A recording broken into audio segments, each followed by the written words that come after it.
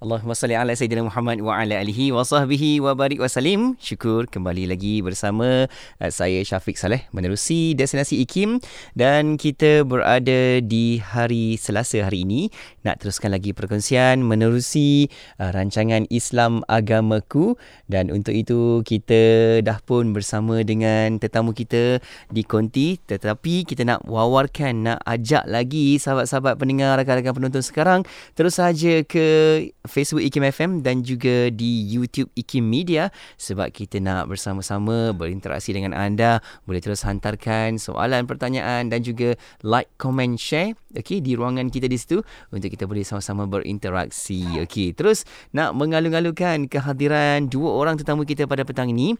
Kita nak bersama dengarkan perkongsian oleh Ustaz Muhammad Izzuan, merupakan pendakwah bebas, dan juga Ustaz Muhammad Suhaimi Abdul Aziz, merupakan pengerusi Perkim Cawangan Datuk Keramat. Assalamualaikum. Waalaikumsalam warahmatullahi wabarakatuh. Apa khabar? Apa Baik. khabar Syafiq? Sihat Ustaz. Biasa dua orang ni seorang. Kami pula berdua. Itulah kan. Jadi tertukar. Jadi sana pula kedua. Tak apa.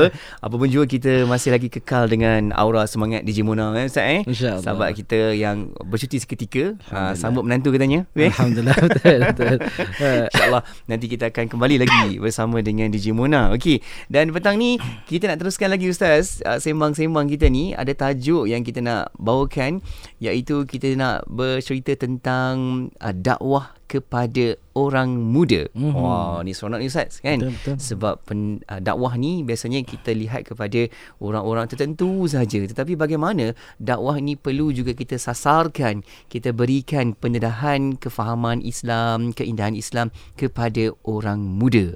Tapi Ustaz, kita nak mulakan terlebih dahulu bersama dengan Ustaz Suhaimi, orang yang memang biasa berada di lapangan Ustaz Allah. Orang muda. Kan? Semangat muda Ustaz, semangat muda.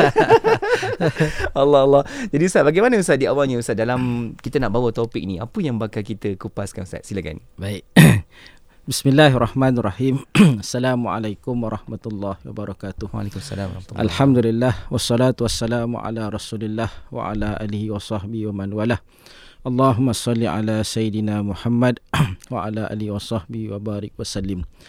Yang dihormati Ustaz Syafiq selaku DJ kita pada hari ini, yang saya kasihi Ustaz Izzuan, rakan sahabat saya tamu kita hari ini, juga para pendengar yang tidak jemu-jemu mendengar rancangan kita pada petang ini, yang sedang dalam kereta, yang ada di rumah dan di mana-mana sahaja. Alhamdulillah, petang ini kita dapat bertemu sekali lagi dalam rancangan Islam Agamaku, dan izinkan saya memulakan bicara kita dengan menyebut sepotong ayat Quran. Allah Subhanahu wa taala berfirman, A'udzubillahi minasyaitonirrajim. Nahnu naqussu 'alaika naba'ahum bil haqq innahum fityatun amanu bi rabbihim wa zidnahum huda. Allah menyebutkan dalam surah Al-Kahfi yang bermaksud, kami ceritakan kepadamu wahai Muhammad perihal mereka dengan benar, sesungguhnya mereka itu orang muda yang beriman kepada Tuhan mereka, dan kami tambahi mereka dengan hidayah petunjuk. Apa relevan saya baca ayat ini? Ini adalah daripada surah Al-Kahfi. Bagaimana kisah yang Allah sendiri akui mereka ni adalah anak-anak muda, orang muda yang beriman kepada Allah Subhanahu wa taala di satu zaman yang mana raja pemerintahnya adalah zalim dan juga mensyirikkan Allah Subhanahu wa taala.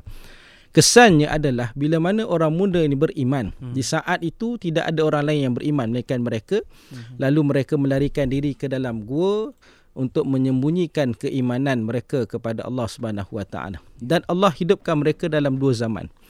Apa impak ataupun dampak keimanan mereka itu adalah kisah mereka terus dikenang. Di saat zaman mereka hidup di awal itu, mereka disisihkan dan mereka terpaksa melarikan diri untuk menyelamatkan akidah. Tetapi zaman kedua, terselepas 309 tahun, mereka dibangkitkan daripada tidur, dan bila orang menyedari bahawa mereka ini bukanlah pemuda di zaman itu, tetapi di zaman yang sebelum daripada itu, mereka disanjung. Sehinggalah pada hari ini mereka ini dijadikan teladan bagaimana golongan orang pemuda yang beriman kepada Allah SWT menyelamatkan akidah terpaksa menyembunyikan ataupun melarikan diri pada satu tempat. Dan surah ni juga kita digalakkan baca Ustaz Izzuan pada hari Jumaat, tak elak daripada fitnah Dajjal dan diselamatkan hingga Jumaat yang akan datang. Baik, saya nak sebutnya bagaimana kalau pemuda, golongan pemuda di barisan hadapan untuk mengikuti ataupun mengambil jalan dakwah itu sendiri. Di zaman Nabi sallallahu alaihi wasallam, semasa Nabi awal dakwah, yang menyahut seruan dakwah baginda Nabi sallallahu alaihi wasallam adalah anak-anak muda. Sahabat-sahabat yang besar, Sayyidina Abu Bakar, Sayyidina Umar, Uthman, Ali dan juga beberapa orang sahabat-sahabat yang lain. Kebanyakan mereka adalah anak-anak muda. Dan Nabi kata, aku ditolong, dibantu oleh anak-anak muda. Dan kita juga baca Al-Quran dalam surah Al-Buruj. Kan? Surah yang kisah Ashabul Ukhdud. Kisah anak muda yang beriman kepada Allah atas sebab dia seorang, menyebabkan, kita ringkaskan cerita, satu negeri beriman kepada Allah SWT. Saya nak beritahu bagaimana kalau pemuda ni duduk di barisan depan dakwah, merekalah yang menyahut, merekalah yang boleh membuka menjadi fenomena, membuka kepada kejayaan dan kemenangan Islam di mana-mana tempat. Sebab itu kita ambil tajuk hari ini. Saya rasa tajuk sangat penting. Betapa pemuda ini mesti memainkan peranan penting, mesti didekati supaya mereka ini ada dalam diri mereka jiwa dakwah. Sebab itu Allah menyukai orang yang disebut oleh Nabi sallallahu alaihi wasallam. Allah suka orang yang mentaati perintah. Mana orang soleh. Dan Allah lebih suka anak-anak muda. Orang muda yang soleh. Sebagaimana Allah benci orang yang melakukan maksiat, Allah benci orang tua melakukan maksiat. Dalam hadis Nabi sallallahu alaihi wasallam menyebutkan sab'atun yuzilluhumullah fi zillihi yauma la zilla illa zilluh. 7 macam golongan yang mendapat naungan arasy Allah Subhanahu Wa Taala. Satu daripada ialah pemuda yang rajin dalam beribadah kepada Allah SWT. Tunjukkan apa? Orang muda kan, naluri dia, keinginan dia. Bila sebut tentang tajuk anak muda, rasa jadi muda pula kita. Kan? Kita kenang balik, refresh balik kehidupan kita zaman muda, Ustaz Syafiq. Zaman dulu mungkin tak ada Facebook, tak ada Twitter, Instagram, e-sport pun tak ada. Kita main parit lah. Kan, main kat sungai, main bola tengah hujan dan sebagainya. Zaman nakal. Tapi bayangkan ada golongan pemuda yang hidupnya hanyalah untuk beribadah kepada Allah SWT. Allah sangat suka golongan ini. Baik itu, kita nak bicarakan ini pada hari ini, insya-Allah Ustaz Izzuan dia akan mengupas lebih lanjut tentang bagaimana kita nak dekati anak-anak muda supaya mereka inilah di tangan mereka untuk kita galaskan harapan sekarang dan masa depan. Kita nak tengok masa depan negara, tengok pada belia dia. Dan itu yang kita kata harapkan. Tetapi realitinya pada hari ini, tu yang kita nak cakap sedih. Realitinya pada hari ini, kalau saya mengajar masjid selalu, saya akan tengok yang di hadapan kita ni, saya akan tanya berapa orang usia umur 40 tahun. Biasanya belia sekarang ni definisi 35 tahun. Kan, 40 tahun. Adalah angkat tangan seorang, dua, ujung-ujung itu pun dekat dinding-dinding belakang. Kebanyakannya adalah mereka yang usia emas.